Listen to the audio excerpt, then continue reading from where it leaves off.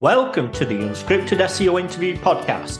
Yes, it's 100% unscripted, 100% unrehearsed, 100% unedited, and 100% real. I'm your host, Mark A. Preston. You don't get the foundations right, everything you do is going to be pointless. And I think that's oh my God. You might get lucky. I could go on forever. You can see it frustrates me like crazy. It's like the number of companies that come to me and I research it, it's always 9 times out of 10, the foundation's wrong. Yeah. You know, we've done all this stuff over here and we've done all this and done that, and it's just the foundations are wrong. Yeah, I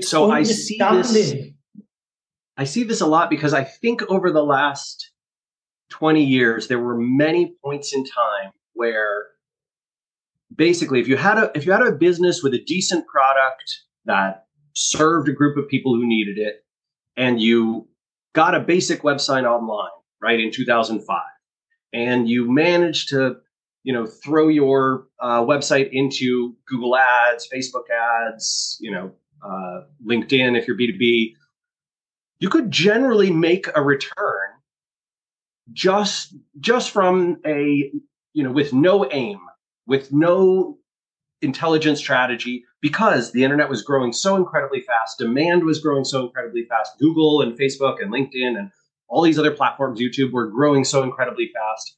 And so there was so much more demand than supply. Over the last, I'd say, it's probably really the last 6 or 7 years, much of that is plateaued, right?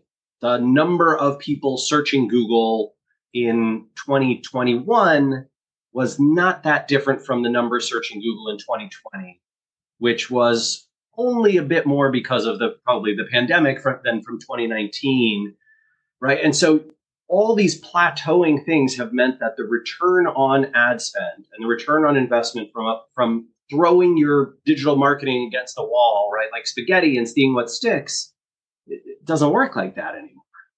You've been listening to the Unscripted SEO Interview Podcast with me, Mark A. Preston.